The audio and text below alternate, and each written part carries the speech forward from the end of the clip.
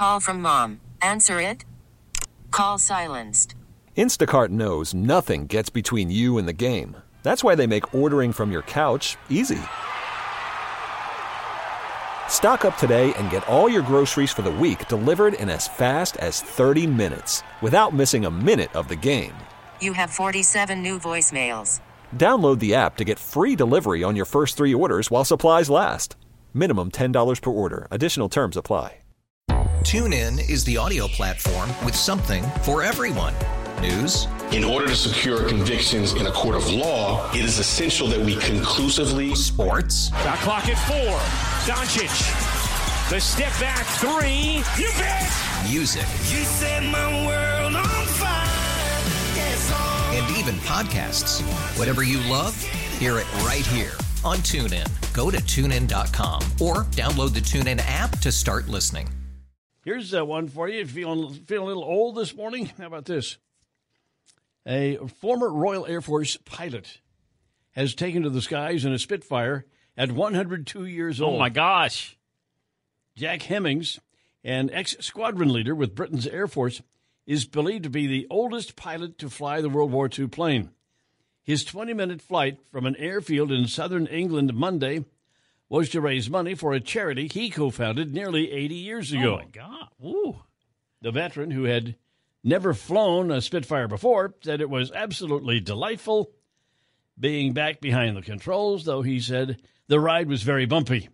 Ooh. Hemmings was raising funds for Mission Aviation Fellowship. That's a Christian organization that uses the planes to deliver relief, medicine, and emergency cargo to countries in need around the world. So there you go. Bless his heart.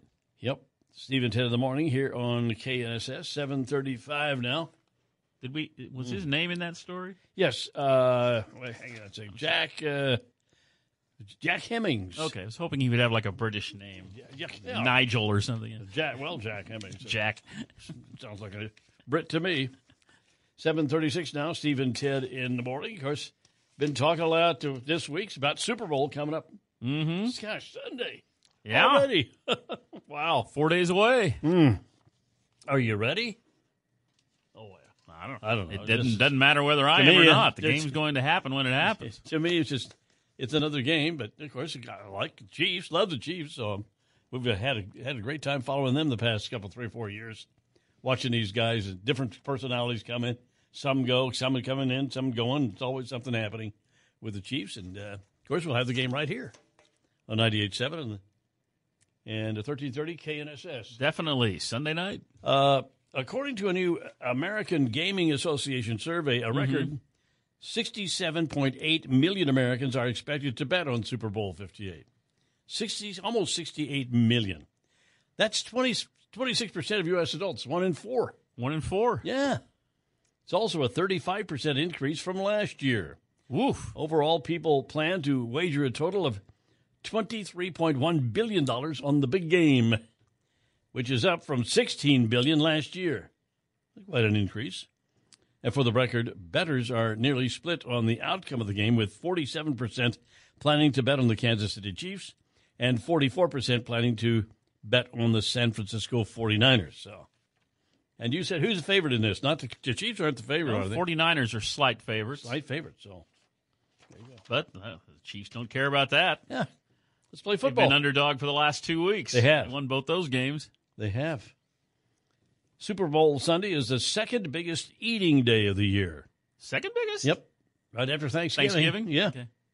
So people having all these parties and whatnot. Each team gets 108 Super Bowl footballs, each handcrafted at the Wilson Football Factory in Ada, Ohio.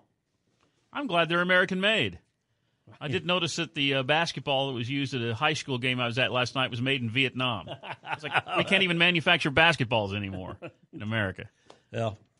I'm glad to hear I'm glad to hear the footballs are made right here in America. Patriotic. Glad to know that.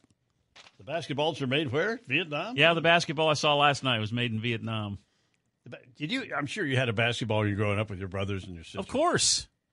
Did you ever have one where one would, like, I don't know, they had, I guess, some sort of seam and would fracture, and the black inner part would come out? We had one ball that did that, yes. It would make like this little goiter. Yeah. Made it very tough to dribble. Yeah, when you dribbled and it hit the driveway just right, boing, Bang. ends up in the neighbor's yard. Oh, great. All right. Okay. Not the bill paying at Town West Square. Some of the stores there are behind on their Eversy bills again. And I just got to be thinking about Town West Square and when that place opened in, 1980?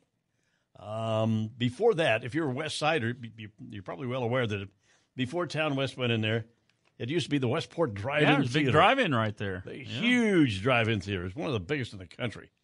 And it's right, when you built Town East, they built it right on the edge of Eastboro. Which at that time was just about the farthest edge of the city. Yeah, it was right on the edge. It's a very wealthy community, though, Eastboro, around there in that neighborhood.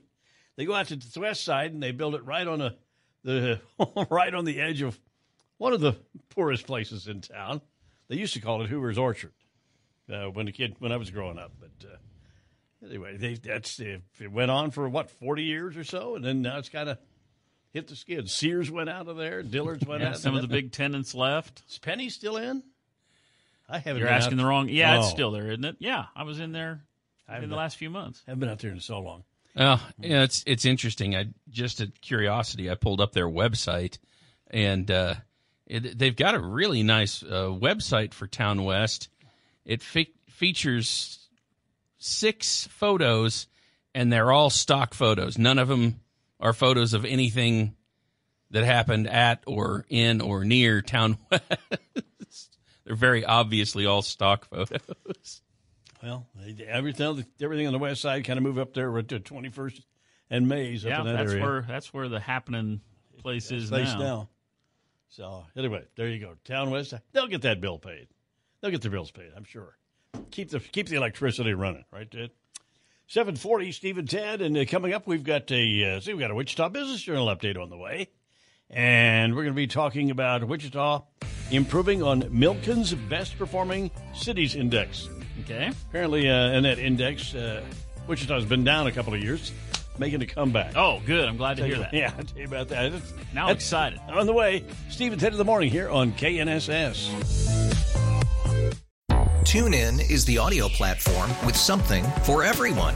News. In order to secure convictions in a court of law, it is essential that we conclusively. Sports. Shot clock at 4. Doncic. The step back 3. You bet. Music. You set my world on fire. Yes, and even podcasts. Whatever you love, hear it right here on TuneIn. Go to TuneIn.com or download the TuneIn app to start listening. it's better over here. After investing billions to light up our network, T-Mobile is America's largest 5G network. Plus, right now, you can switch, keep your phone, and we'll pay it off up to $800. See how you can save on every plan versus Verizon and AT&T at T-Mobile.com/across America. Up to 4 lines via virtual prepaid card. Allow 15 days. Qualifying unlocked device credit service ported 90+ days with device and eligible carrier and timely redemption required. Card has no cash access and expires in 6 months.